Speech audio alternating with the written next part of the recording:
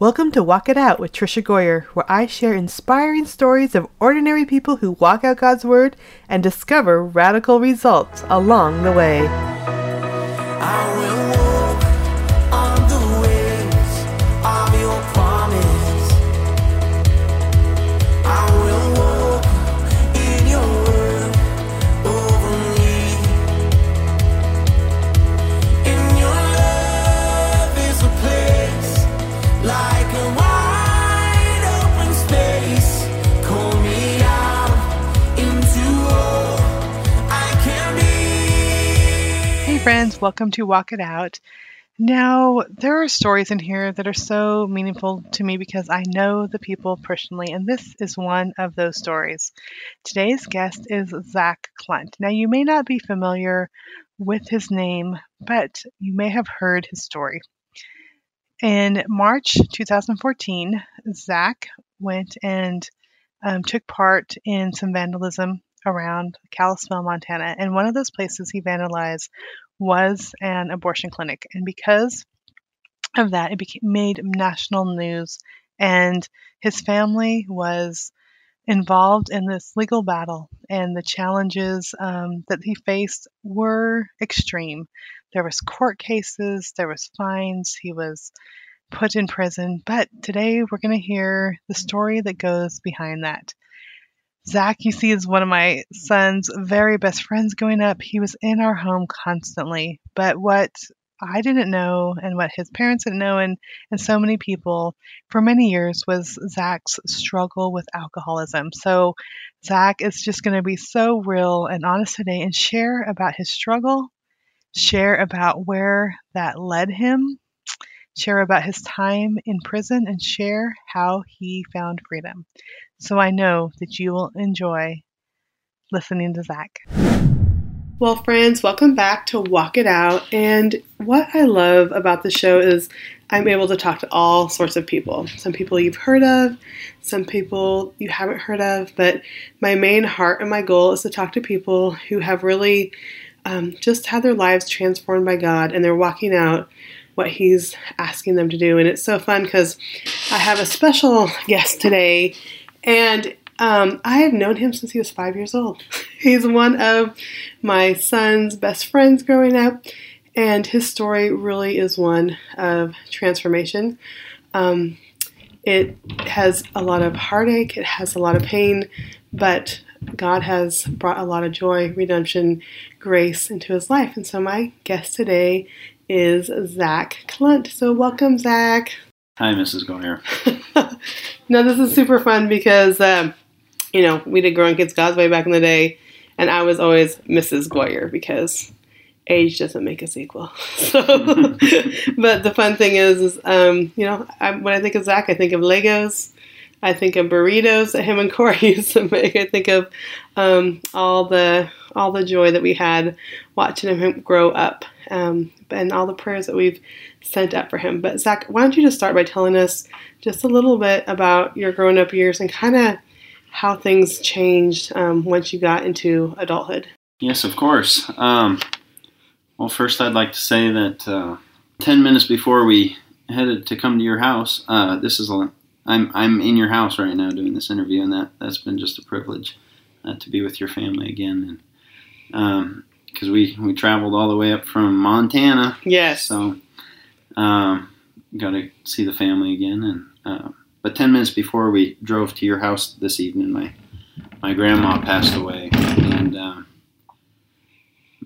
was my mom's mom, and the biggest concern my mom had was questioning if she had gone to heaven or not. And I just the first thing I wanted to say tonight was that becoming a Christian and believing in Lord Jesus Christ is the most intellectual and the bravest and most exciting thing a person can do with their life. And he has radically changed my life, and I guess I'll be telling the story of that. Yeah. But I was born in Kalispell, Montana, and a lot of people forget Montana is a state, but to Kenny and Twyla, and they are some of the highest caliber people I know. And I was privileged to be born to them, and I have one sister. And I, as long as I can remember you guys in my life. Just one big family. So I went to Christian school and grew up in the church. Had an incredible childhood. And just to give you a gauge of how tough my parents really are, I grew up at this Christian school. I played soccer, and I grew up with Tourette's, and I had verbal and audible tics. And I remember playing soccer this one year, and I had a verbal tic where it sounded like a chirp. And my muscle tic was I like to feel my rib cage hit with my arms. So I'd smack the side of my rib cage with my arms. And the combination of that looks like a chicken balking up and down the field. That's our son. Man, they're strong people. I grew up with Tourette's, and a little bit later, I developed depression, and then anxiety. I grew up with a lot of anxiety, even though I was in such a stable and incredible home. But the older I got, even though I went to a great school, I didn't really like school. I didn't excel in it. And when we got to high school, I just didn't like the environment. So I bounced around to a couple different schools. And my freshman year of high school, I ended in the Goyer classroom, homeschooled by you. So lots of frozen burritos and school time up in Montana. So that was the end of my formal education for now. I did go to college later, but I told my folks I was done with school for now, and they said, well, if you're not going to learn traditional way, you're going to learn a different way. And so what they did for a living was flip houses. They were house flippers, and I loved doing that. I helped them since I was 9 or 10 years old, and by the time I was 12 years old, I decided that's what I wanted to do with my life. And so they bought a house for me to flip on my own when I was 16, and it was not the normal type of house they would buy. You could stand in the kitchen and look up and see the sky. So they told me that I was in charge of everything. I was in charge of hiring, budgets, dealing with the city, ordering material, the whole kit and caboodle. So I did that for 9 months when I was 16, and it for a 16-year-old boy, it really filled me with a lot of pride. I started to develop entitlement issues, and because I remember one day I counted how many grown men were on the job site that were working for me on this house, and I was just boasting in that, and it really kind of developed some bad things in me, but and then all driven by a love for money that I had developed. So also when I was 16, I started dating my first girlfriend, and I met her when I was 4 years old, and she was innocent and pure, and I wanted to spend the rest of my life with her. And so I started dating her, and we got married when I was 18 years old, and we saved our first kiss till our wedding day.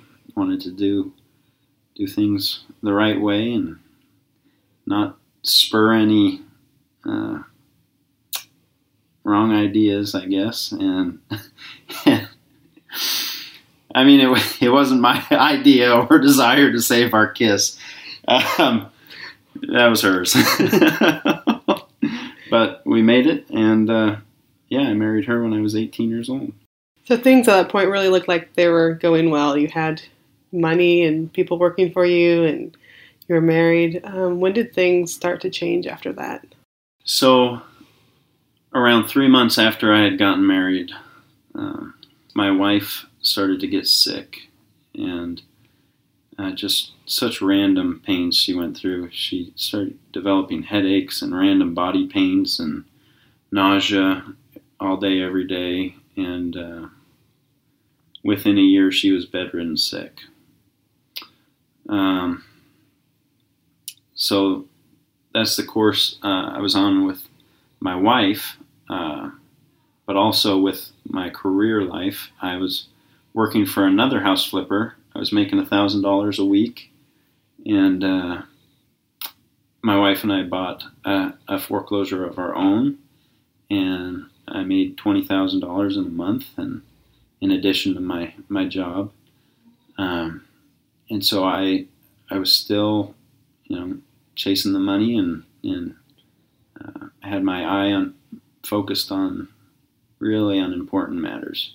So that year was 2008, and as many of you can remember, that was the start of the Great Recession, burst of the housing bubble. So I achieved all that stuff. I knew what I wanted in life. I was on the right path, but all of a sudden the housing market collapsed. My wife is sick, and there I was dealing with emotions that I did not like at all. So I decided to try and be like Peter Pan and escape to Fantasyland, and I found that could be achieved through alcohol. I didn't drink for no reason. I drank because it produced emotions in me that I hadn't felt naturally for years. But the thing was, it was a counterfeit sensation, and the steep price that someone has to pay when they try and live their life that way, it just consumes you. But I started drinking to escape my wife being sick, to escape the housing market, because not only did my job outlook look poorly, but my parents were losing everything they had worked for as well. So I'm just watching my life crash around me, and I start drinking to deal with my problems. So did people know that you were drinking? Did they know that this was going on, or was it something that you kept hidden? I've always been a very secretive drinker. My wife and my folks knew that I would drink every now and again, but no one knew the severity of it. And when they asked the obvious if I had drank, I'd say yes, and I'd tell them some small amount that I had drank, but really that was a lie. I had gotten to the point with beer that I'm kind of already a bigger guy, and alcoholics boost their tolerance, and I got to the point where I couldn't drink enough beer. I couldn't keep that much liquid inside of me.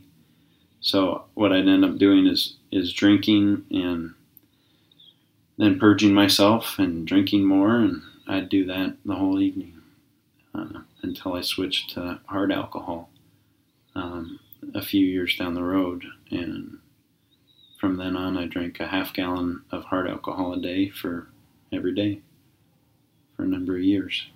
And I know, you grew up in a Christian home, and, the faith and God. And, was there conflict inside you when it came to drinking and it came to, thinking about God or believing in Him? So, I turned 18 and I had a lot of things going on. I got married and trying to do that all right. And, I felt like a man. I believe a boy becomes a man when a father tells him he's a man. And mine did a great job of that. and it wasn't 18. That's when the government starts saying men are men, but it was prior to that. And but where I failed was when I, being ushered into manhood, I didn't make the God of my parents my own personal God, my Lord and Savior. And instead of making him my master, I mean, men and women get to choose their masters, but rest assured they will have a master. And if they don't choose one, one will choose them. And I chose to serve alcohol. It became my master, and it became my identity. An 8-ounce identity is what I call that. And that's the size of a beer can for anyone who doesn't know. 8-ounce identity, and my purpose was to drink it. So it didn't necessarily bother me for the first couple of years, but there did become a point where I did not want it anymore. There came a day when I realized that I could not stop. So take us back to like that conflict within you, because your wife's still sick, the housing market's still not going great, and now you realize that you have this craving and this desire that you don't want anymore. How did you deal with that? Well, with everything that you just listed going on in my life, it was pretty dark. Like I had mentioned before, I already had the depression and the anxiety. Depression where getting up out of a chair would seem like the largest task I could ever think of doing. And anxiety attacks where I'd hyperventilate and I couldn't breathe. I'd have what I'd call miniature heart attacks. I'd lay in bed for years. I would lay in bed and feel electrical shocks going through my body, which is a weird side effect of anxiety, and that is one reason why I took to drinking so much, is because I was self-medicating those things I needed to deal with in my life. It took the anxiety and depression away temporarily, of course, but with the torment and the drinking, suicide and darkness, tormenting darkness. I like to describe it as one of the plagues of Egypt that God had taken out on Egypt, and it was the plague of darkness. And in Exodus, it describes that plague as a darkness that could be felt. So not only my outlook was dark, I did not like people. Looking out at humanity, if you weren't my family, I really didn't care for you. People really just were not important to me. So it wasn't just a gloomy outlook, but it was dark on the inside. I couldn't escape it. It was all consuming, and suicide was always a present thought, and really, it was the only loophole I could think of to get out of the trap I had found myself in, the alcoholism, the drinking. It was the only loophole I felt made any sense. I couldn't walk down a train of thought and come to a reasonable conclusion or solution that, hey, I could do this and become sober. Suicide seemed like the only answer.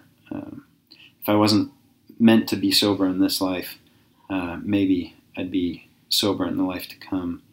And I never came close to suicide until I took some substance. I met with my doctor, and we tried out some antidepressants, and there was a couple times there where I was just a breath or two away from eternity. I had the hammer pulled back, my finger was on the trigger, ready to just get rid of the torment, and God spared me. He gave me mercy, because I misplaced my faith. I put faith in death, but there is no mercy in death, only mercy in Christ, and He saved me. I was so close. Now, did you reach out to your parents or try to get their help during this time, or when did they get involved in trying to help you with this? My parents are my biggest champions here on earth. They champion for me like I've never seen. Their dedication to being my parents, even though they didn't support my choices, they supported me. And so what I was doing affected them so deeply. It hurt them. I'm not a father yet, so I can't begin to imagine going through that with a child, but I know it hurt them, and they'd fight every way they could for me. So they wanted me to go to treatment for years, and I didn't. But until my wife left me during our 5th year of marriage, she left and told me to go to treatment, and she'd think about coming back. So I went to a treatment center in Billings, Montana. And did that help? Where did you go from there? So I showed up at this treatment center, and it's like a 25-day treatment center, and I show up and say, hey, I have a problem with substance, and their response was, oh, good, we have some more substance for you. So they had me on all sorts of antidepressants and anti-anxiety medications. They had me on 3 medications on very high doses. But the problem was a pill will not change moral character. And that was my problem, was my moral condition. I had a sick heart, and no pill can deal with that. So what happened after you got back from treatment? When I got back, I had found out that my wife was seeing some guy, and that was devastating to me. Just all the stuff we'd been through together, her sickness and my sickness. We'd just been through so much, and it shook my world. So I got back around Christmas time, and I was able to stay sober for a couple months. And when the month of February came around, that was a big month for me. I started having side effects on my medication. The dose that they put me on and the speed on which they put me on it, it's called titrating. They brought me up way too fast, and I started to have side effects from that. I started hearing voices and seeing things. It was a rough month. Also, that month was the last time I had communication with my wife. She had sent me a message saying that I scared her to death, and her health is at 90%, and she never wants to see me again. So that all came kind of at the end of the month of February, and March 1st was our wedding anniversary. It would have been 6 years, March 1st. It just seems like more and more keeps building up. What happened after that? So my folks hadn't taken a vacation in a very long time, and they were able to go on vacation. And so there I was dealing with the loss of my wife, hallucinating, and just not doing very well at all. And March 1st came around, and a day or two before, I had quit cold turkey all my medications. And that's how people kill themselves or other people. And it's just not a safe thing to do. And then on March 1st, I relapsed on alcohol. And so it begins. Mm-hmm. I was just so done with living. I was so angry. I had relapsed, and I went to an ex-employer, and I burglarized his property. And I went on a crime spree. I burglarized him and stole from him. And I went home and fell asleep and woke up and started drinking again. Matter of fact, this whole thing took about 4 days, and I drank the whole time, nonstop. And I was blacked out for these 4 days, and it took me about a year to remember even basic stuff about it. But there are still some fuzzy parts. But I woke up and started drinking again, and I went to my brother-in-law's house, and I burglarized his house. I took his gun collection, and I was just so angry with him. He was encouraging my wife to leave me, and we grew up as really good friends. And I continued drinking, and I went to a health clinic, and I had known that this health clinic just moved, and so I figured there would be no security set up yet. And although my drug of choice was alcohol, with my wife being sick, she had pain pills, and my mom also suffered from migraines, so I would use pain pills quite often in addition to alcohol. So I went to this clinic, and I broke open some medical cabinets, and I was on my phone. I Googled all the medications in there, trying to see how I could get high off them.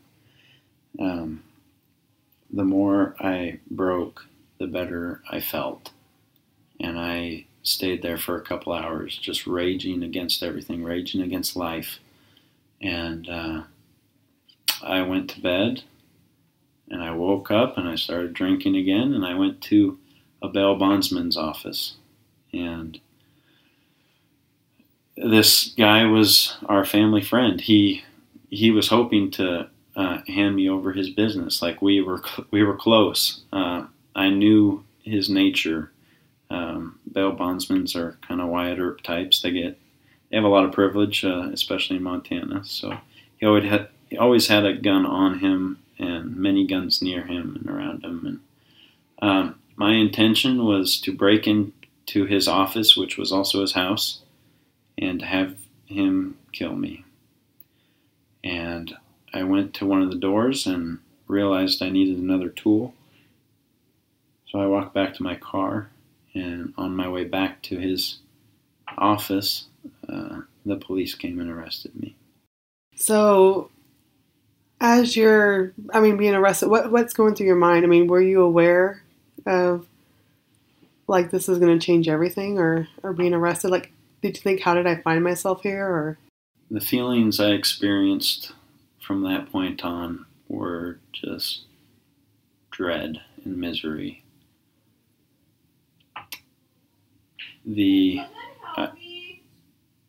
I listed several crimes, but all of them really but one were forgotten. And it was the health clinic. Because not only was it just a health clinic, but it was an abortion clinic.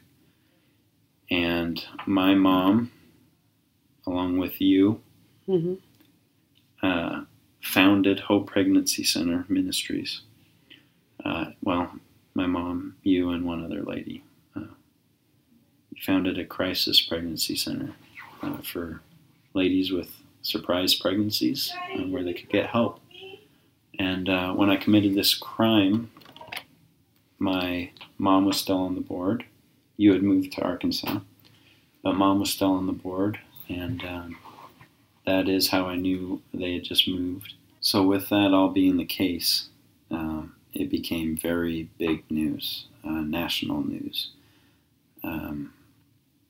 And when it came to local newspapers, it seemed like we were mentioned forever, almost daily. And it was miserable. And I know they weren't just talking against you for what you did, but also your family. What were some of the things that they were saying in those reports? The media had made it look like a big conspiracy,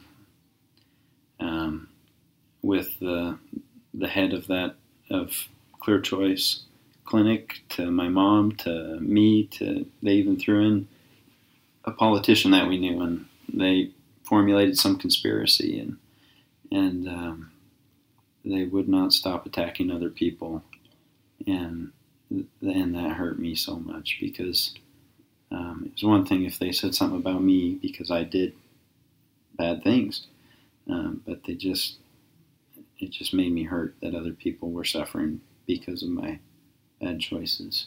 And so it started off, you found yourself in the county jail. What was it like those first months at the county jail? So getting to county jail, it wasn't like it changed anything, because I was still sick Zach. I was heart sick Zach. Still, identity was alcohol, and my purpose was to drink it. And matter of fact, a few of my buddies that I had made in there in county jail, and I had planned on getting out of there and becoming moonshiners, living up in the Rocky Mountains and drinking and staying away from people. And so I was still very much sick Zach. And not much changed for the first 4.5 months. And at 4.5 months, we went before my judge, Judge Limpus, and we asked him for a reduction in bail. And my family's all there, and I'm there, and we asked for this reduction in bail or just straight release. And the judge says, no, we're not going to do that. Instead of lowering it or releasing you, we're actually going to increase your bail. So they increased it to $110,000, and that was the best thing that ever happened in my life up until that point.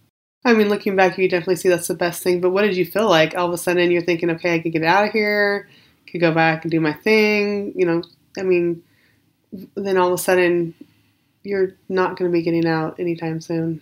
Hope deprived makes the heart grow sick. I mean, I hated county jail. I hated it. I had a DUI when I was 23, and I was in there for a night, but this was many months, and it just seemed just like hell on earth. I just hated it.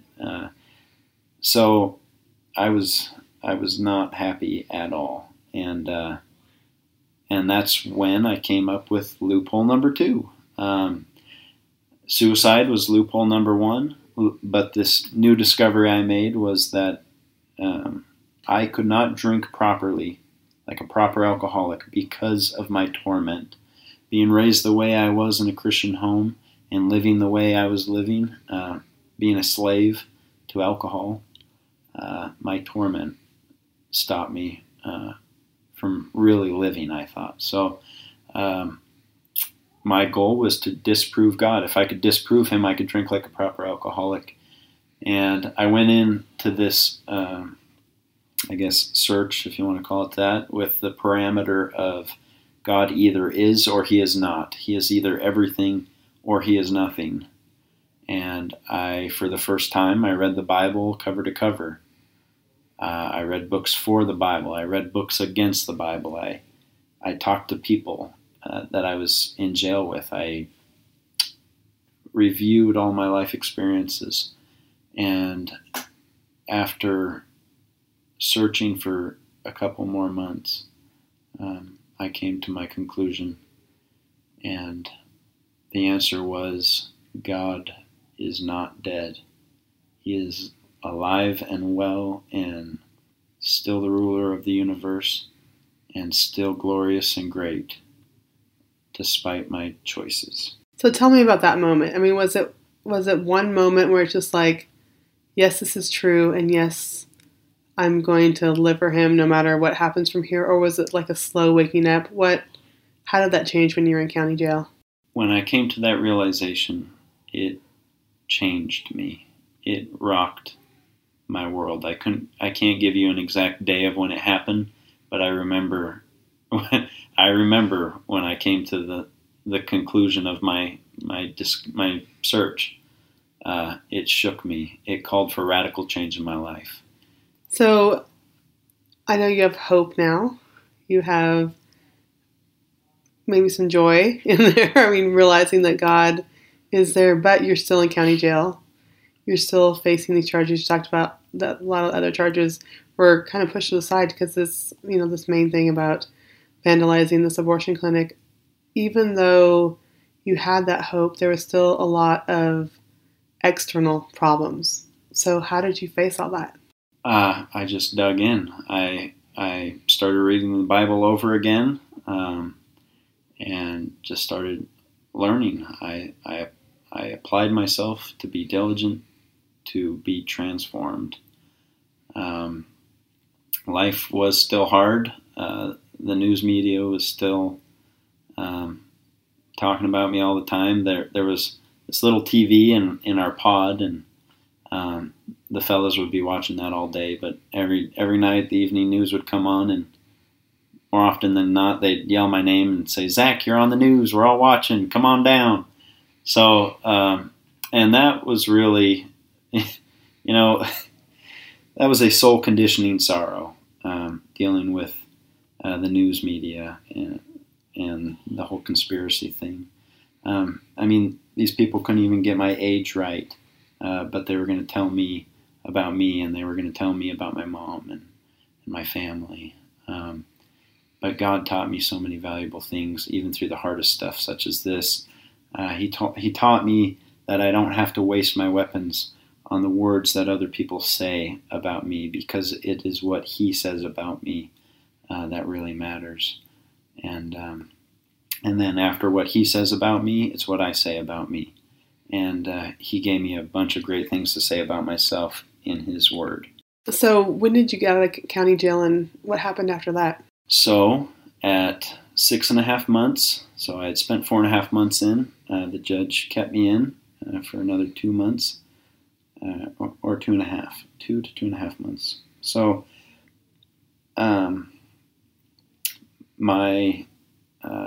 had two awesome families come together, and they posted property for my bail, $250,000 of property, and they got me out of jail. And I had made a friend named Anthony Scholl in county jail, and the first time I went to the judge to try and get out, Anthony, he asked me, he said, "Are you scared to get out?"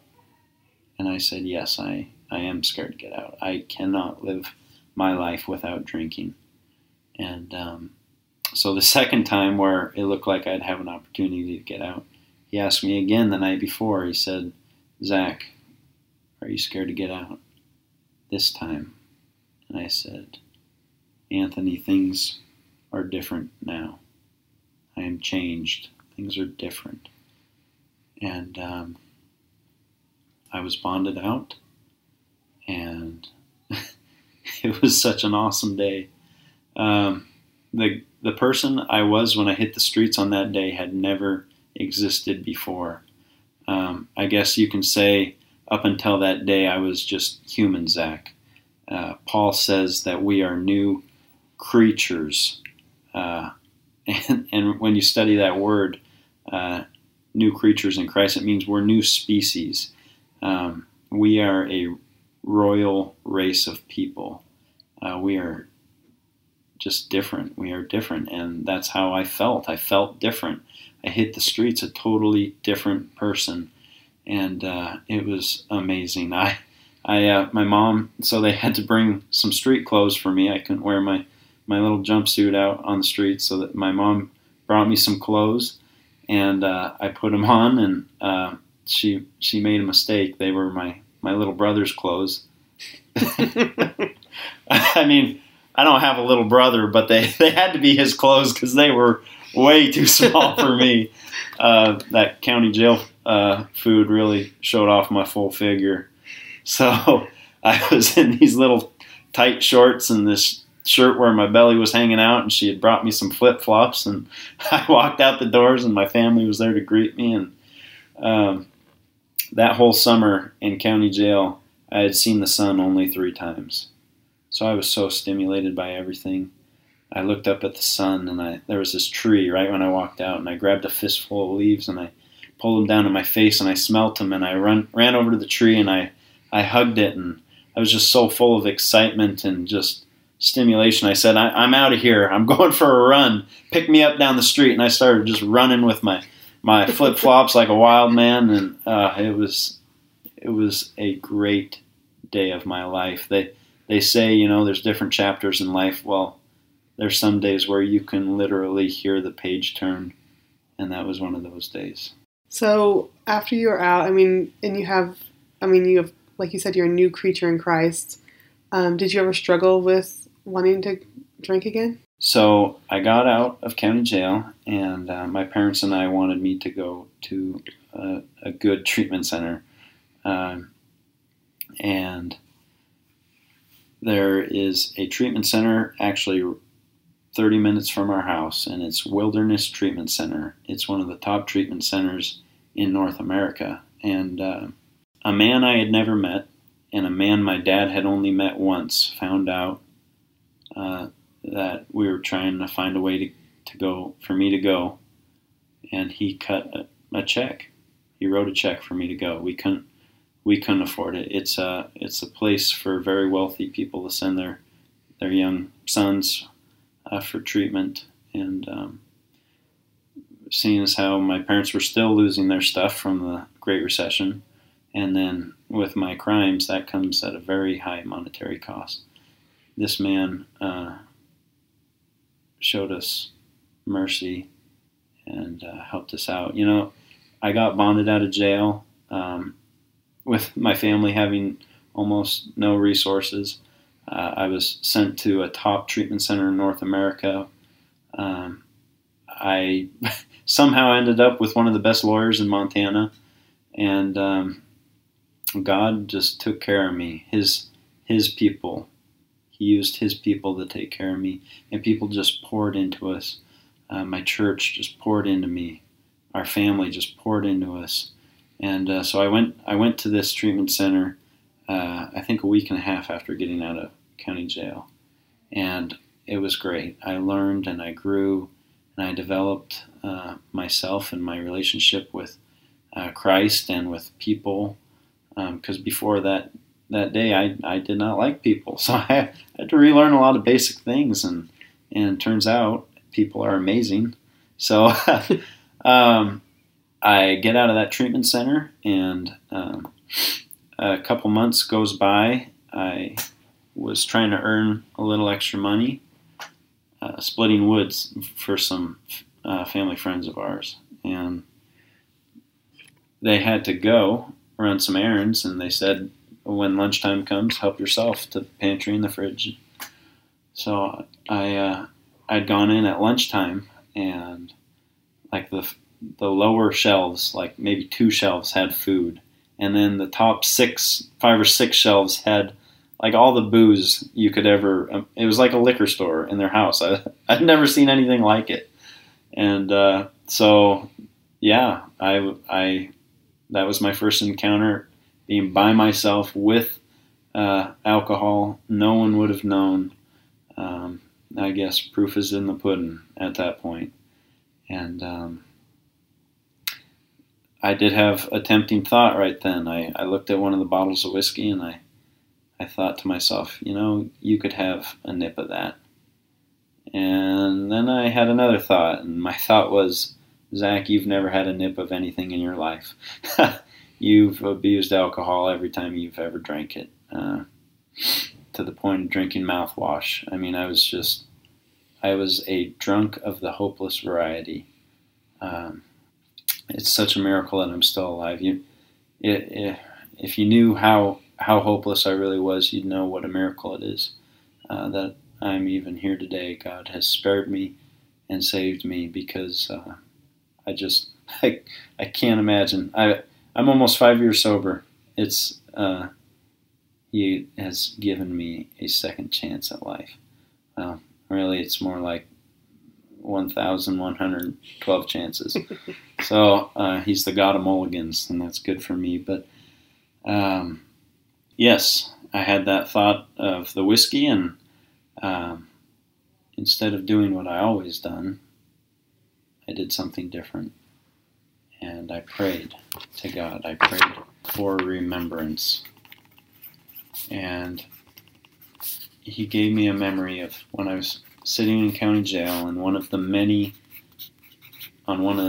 visits my folks made to see me in county jail, my mom had brought a newspaper. She was reading to me one of the letters to the editor. It was comparing me to Adolf Hitler, to the Boston bombers, to the men who brought down the Twin Towers. And my mom was crying at that point. And then she continued reading, and it said, "And we hate Twyla Clunt for giving birth to a monster like Zach." And just seeing her face with the tears, and you have the glass in between you, you're talking on phones. I remembered that moment. So I called my mom up, and instead of doing what I always have done, I called her. And I didn't tell her what was wrong.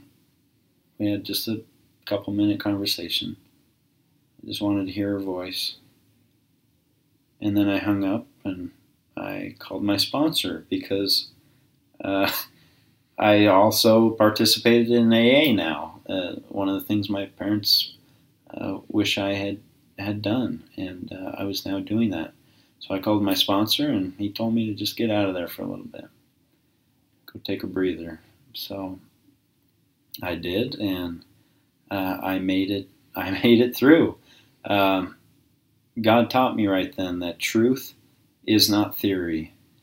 His word is truth, and His word says a free man in Christ is a free man indeed.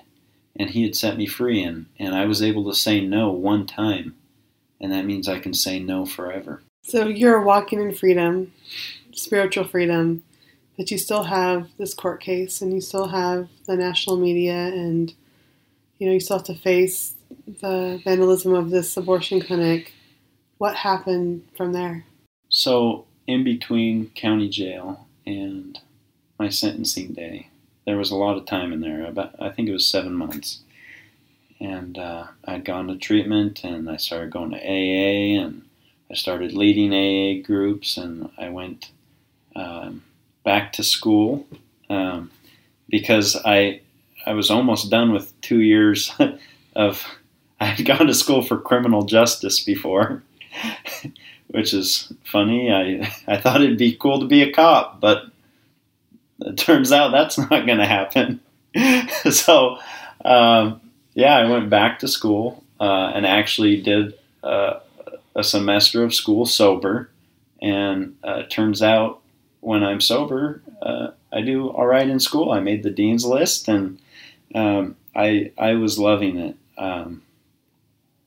I was really excelling, building up to sentencing day, and my lawyer said he's never seen anyone do so great waiting for prison. It's usually something that can really just take the vinegar out of you. So God was just blessing me and continuing to develop me into what it was I needed to be. And matter of fact, one of the ways He taught me that I need to be was He compared my situation to the story of Shadrach, Meshach, and Abednego. King Nebuchadnezzar was wanting those three men to bow down and worship a false god, and they said, no, we're not going to do it. And He gave them a second chance and said, bow down. And they said no, and He said, you guys don't get it. There's not a God on earth or in the universe that can spare you from me. This is the King of the known world, pretty much, the Babylonian king. And what their response was, the God we serve, Yahweh, he can spare us from your fire. He can spare us from your flame. But if not, we're just going to continue to be faithful. And he taught me to live my life in those months in that manner. And it was interesting. I mean, I talked to a lot of people waiting for sentencing, Christians and non-Christians, but I'd even be talking to Christians, and they'd share their thoughts on me and my situation, and then I'd tell them this. I was so excited. I mean, the Creator of the universe taught me a way to live my life at this moment, and I was so excited to share that. And I actually got a lot of pushback. Zach, don't even talk that way. If you just believe, if you just have enough faith, you won't go. And oh man, that would make me mad.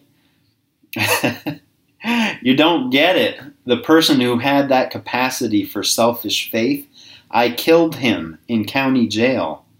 I'm tired of praying prayers of a beggar, treating God like he's a genie. I surrender. I'm ready for his life to be applied to me. I'm ready to live the way he wants me to live.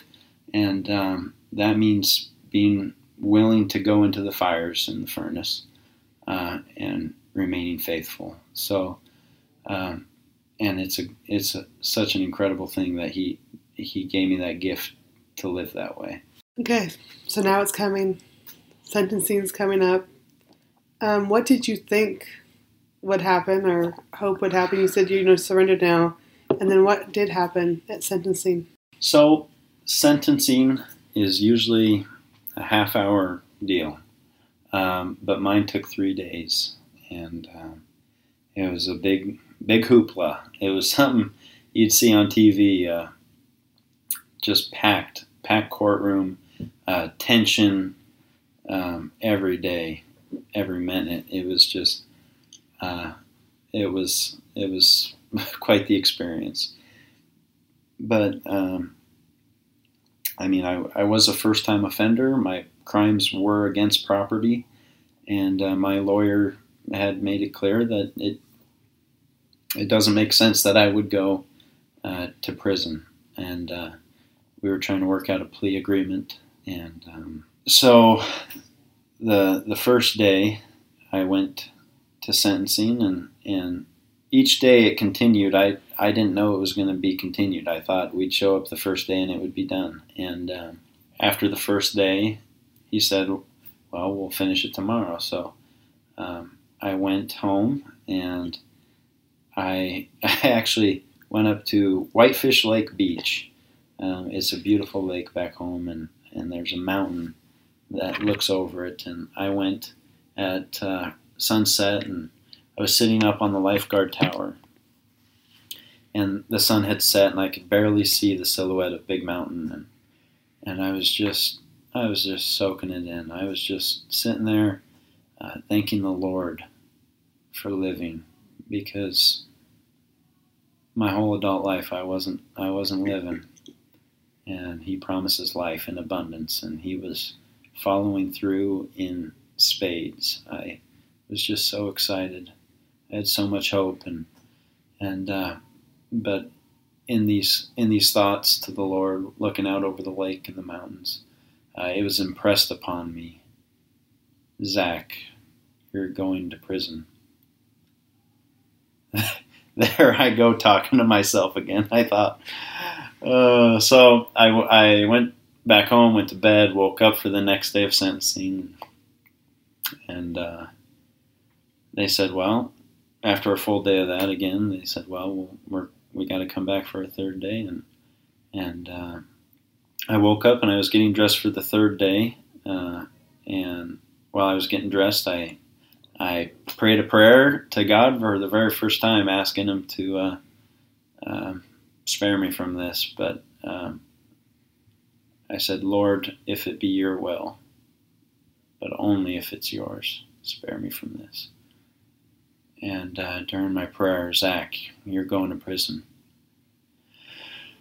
I took a deep breath and finished getting dressed and went to sentencing. And towards the end of that day, my lawyer was given the final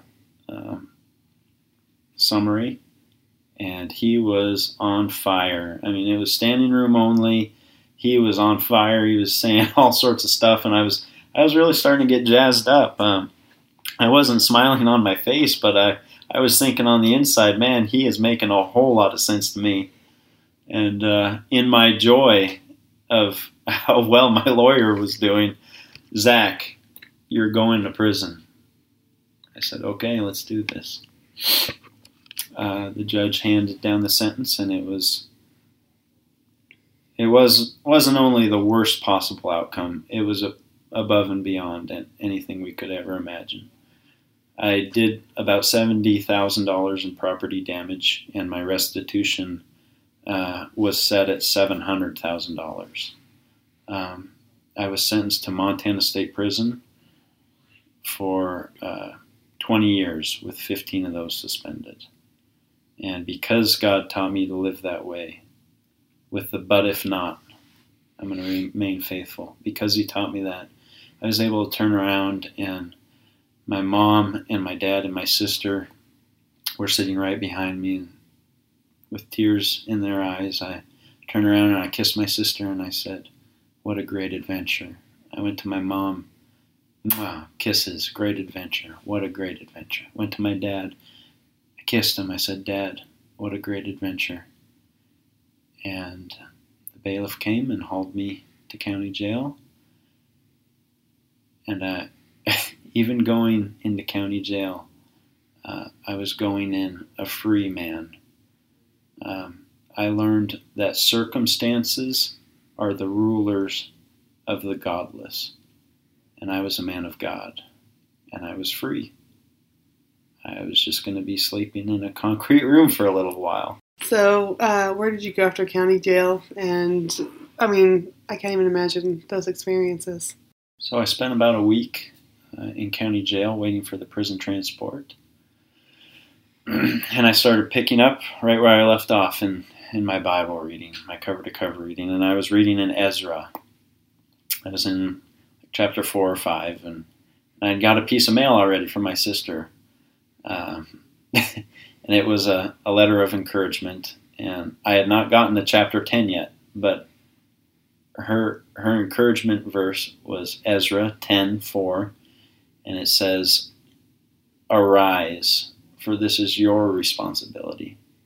Take action." Something like that. And that meant a whole lot to me, because I was really relating to Ezra at that point. He was sent out on a mission, and he was well versed in Scripture, ready with a heart full of ministry, but he was running into some things, and he started really having a hard time. And that 1 week waiting for the prison transport, it was getting a little hard. And then he prayed a prayer. He said, "Lord, just give us a little reviving in our burden, because a little from Him is so much." And so she sent me that verse. And who sends encouraging verses from the book of Ezra? I don't know, but it just ties in. I mean, God winks everywhere. And so I finally was transported down to a place called Fish Row. It is in Deer Lodge, Montana. It's part of the main prison. And I didn't know this till I got there, but there are 5 different prisons in that state. Deer Lodge, Montana, Great Falls, Montana, Shelby, Montana, Glendive, and then a women's prison in Billings. And Fish Row is where they sort you. They categorize you and they sort you, and they determine where to put you. And you're locked down 23 hours, sometimes all 24 hours in the day. You're locked down, waiting for their decision. And what were you thinking you were going to go? I mean, you're still a first-time offender, and tell me a little bit about that. Yeah, so I spent almost 2 months there with a very a very scary-looking native man named Chris Plouffe, and we spent a lot of time together. Played a lot of cribbage, but that was scary. He had been to prison several times for stabbing people, and when I first saw him, I was like, "Oh man, good luck trying to sleep." So I spent 2 months with him and got to be pretty close with him. But I actually didn't even think the categorizing situation would take that long for me because I was a first-time offender. And the main prison in Deer Lodge on the low side is where people like me would go. And I was eager to get there because you can go outside whenever you want. You can stare at the sun if you want. You can. They have a billiards table. They have wooden doors, and you have a key to your door. It's kind of considered like a college campus almost. And I really just was waiting for the day that I could be told I'm going.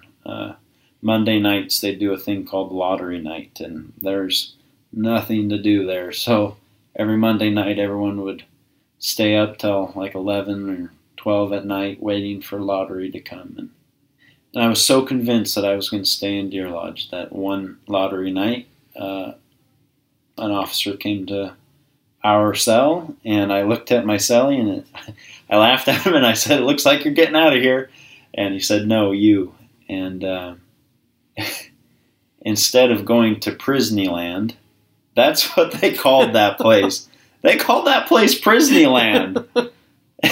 Instead of going to Prisneyland, I went to a prison that they call Gladiator School. It's the worst prison in the state, and that's where I ended up going. I'm just thinking of little 5-year-old Zach and this little boy that used to run around my house, and now in the worst prison in the state. I mean, spiritually, you're still strong. But, I mean, what were the conditions like in that situation? Well, so lottery night's on a Monday, and they transport you on a Tuesday, and everyone got their jumpsuits, their orange jumpsuits, and for anyone who is not familiar with what orange is, like really, really, really faded, the answer is pink. And I got that jumpsuit. So nothing like going to a new prison in a pink jumpsuit. So I was ready to go. I was ready for whatever God had in store for me. And I get there, and I just realized really what a den of wolves I found myself in. And that was one of the big truths God taught me in my life was when you find yourself in a den of wolves, it's not time to retreat. It's not time to isolate, to run away. It's just time to become a lion. He says in Proverbs that the wicked flee when no one chases them, but the righteous are as bold as a lion. And he will make us what we need to be, that we couldn't otherwise be by ourselves. And I learned a lot in prison. After that lesson, my next lesson from my first, Bobby Price was my first real cellmate in prison. And he had poured gasoline on his girlfriend and lit her on fire. And he had been in there for 22 years by the time I had gotten there. And the lesson he said to me is, if you're going to be stupid, you got to be tough. And I thought that was so great. And really, that's why I'm here today. Is I've exercised my right to stupidity, and I've taken the lumps that go along with that. And I'm just here to share this whole story. But I love that story, or that lesson he gave me. And prison was a very interesting experience. There's nothing like it. Don't try it out, but there's nothing like it. So how long were you in there total? I was in that prison for a year and a half. And I just, in my private journal, I had written, I really did love my days there. I would wake up and I would read the Bible for 4 or 5 hours. I'd read other books. I'd write, and I discovered I really liked writing. Even though I have a lot of work to do on it, I really enjoyed it. And I talked with people, and that was just, I loved that. And I wanted to do it forever, just not there. So was there any conversations that you had that you were able to offer hope to someone? Yeah, there's several stories of awesome appointments that God had set up for me to be at. And one of those was with a man named David Keith. He, for his crimes, he was given the death sentence twice. And 11 days before his execution, the governor granted him clemency. And he was a Christian up until the day of clemency, and then he wasn't. By the time I met him, he was in prison for over 30 years, and he was kind of a Buddhist sort of fella. And he started talking to me, and a lot of my talking was Bible talking, and so we'd talk about that, and he'd tell me everything wrong with it. And we started having Bible studies. And after a few weeks of Bible studies, he said, "You know what, Zach? I think it's time that I actually, for real, give my life over to Jesus." And we prayed, and I looked up, and he's a pretty funny character. During his crimes, he was actually shot in the head. So the way he talks and his mannerisms they make me giggle. He's a very gentle man, and the way he says and phrases things is just very gentle and very fun. And he was crying, and he said, "After all these years, I've built up such a callus. It's good to know that there is still hope." And another young man I had the privilege of meeting was Craig Poitras. And I spent a couple months meeting with him and having Bible studies and going out to the yard and just spending time with him. And one night we weren't even having a Bible study, but he came up to me and he said, "Zach, it's time. It's time that I prayed and accepted Christ to be my king." And so we did that prayer, and we ended up sitting down and reading scriptures and just enjoying our night. And the next day was April Fool's Day, April 1st, and he actually had a brain aneurysm that very next day. And what great timing God has. There's all sorts of stories of people I got to talk to, and people that grew me, and people that God allowed me to influence them toward a relationship with God. And it was a profitable experience. As I'm sitting here thinking of this, just remembering all the parenting classes and times with your parents and praying, and we'd always, pray for our kids to do great things for God. But we never imagined that sometime the path would be so hard, and the great things that they would do for Him and with Him would be in places like that.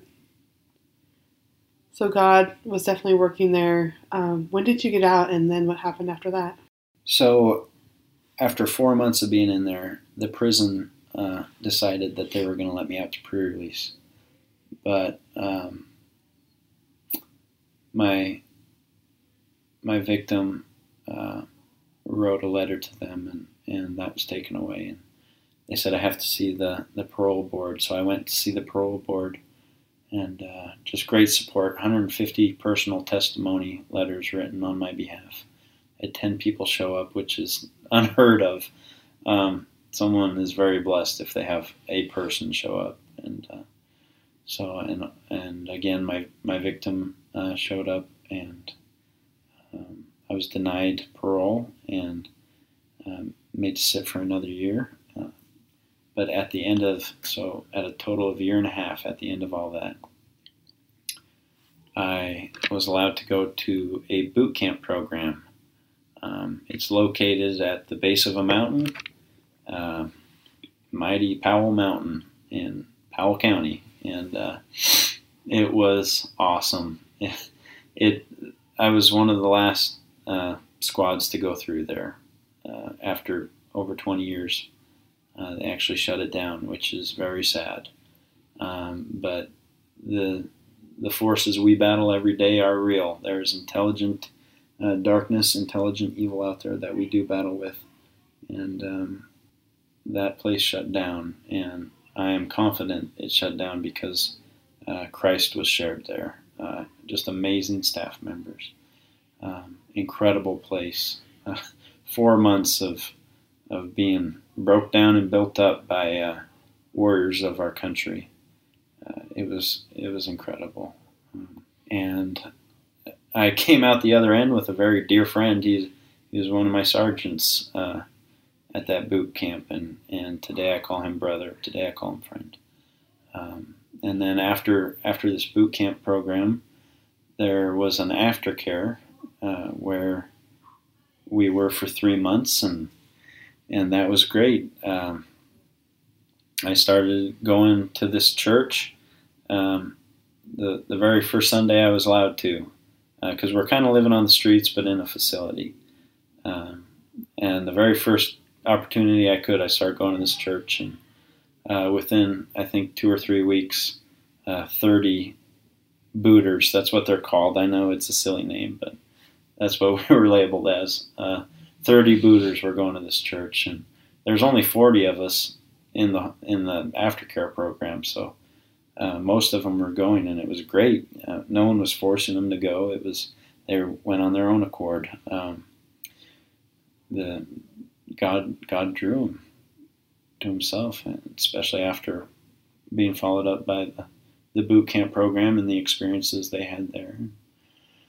I was made a squad leader, and so I'd have to take people on runs. And during one of my runs, we run along the Missouri River, beautiful big old river. And one night we were running the river, and we got down in the water, and we baptized two booters, and it was great. Saw lives being changed and people growing, and it was such an exciting mission field. I know you were saying mothers don't picture their kids going to prison, and when they think about what their kids might be doing for God, they don't picture that. But I'll tell you what, it was lucrative for the kingdom. In my own personal life, it was a very rich time in my life. I loved it, just seeing God move and work in people's lives. It was great. So how long has it been since you've really been home? And then what's your desire now? What's your desire for the kingdom? Well, I am a carpenter. That is what I do. I'm working in the cabinet shop, Clausen Customs, best cabinet builders in the state of Montana. And I love it. That's my uncle and my cousin. That's who I work with, and they're incredible men. We have Bible studies throughout the day. We listen to teachers, and it's awesome. And we make some really nice cabinets. So, and then I work for my folks doing houses again. So I don't know what my future holds, but I know who holds my future, and I honestly believe He's going to guide me into each and every day. And the way you start your day forms your whole day, and what you do today shapes all of your tomorrows. And as long as I wake up and I'm faithful to Him, He will be faithful to me. And for now, I'm just being a carpenter and sharing my story. So I know that there's a lot of hurting people that listen, and maybe their struggle isn't alcoholism, maybe it's something else. What hope do you have to give them, those that are listening? There was a point in my hopelessness and my addiction that, I was raised in the Christian church. I heard stories of what God can do to people and for people, and how He can change people's lives. But what good does that do me? I was I was dwelling where the scary things live. I was in the darkest pit of my imagination. During those years and years of alcoholism, I still went to church. My dad, Kenny Clunt, and your husband, John, started We Ones Worship WOW program for kids. And I'd still go every week to that, but those are little kids, and that's fun stuff. But if a big kid ever got to talking with me, and if they said the name of Christ or God or tried to pray with me, my instant reaction was, don't say his name to me. If you only knew what that person has done to me. I had misplaced my blame. There was many nights shaking my fist at God, angry and bitter, and how could my life be this way? Why is my wife sick? Why can't I stop drinking? And I came to the conclusion that yes, God does exist, but He's not everywhere, and He is not everything.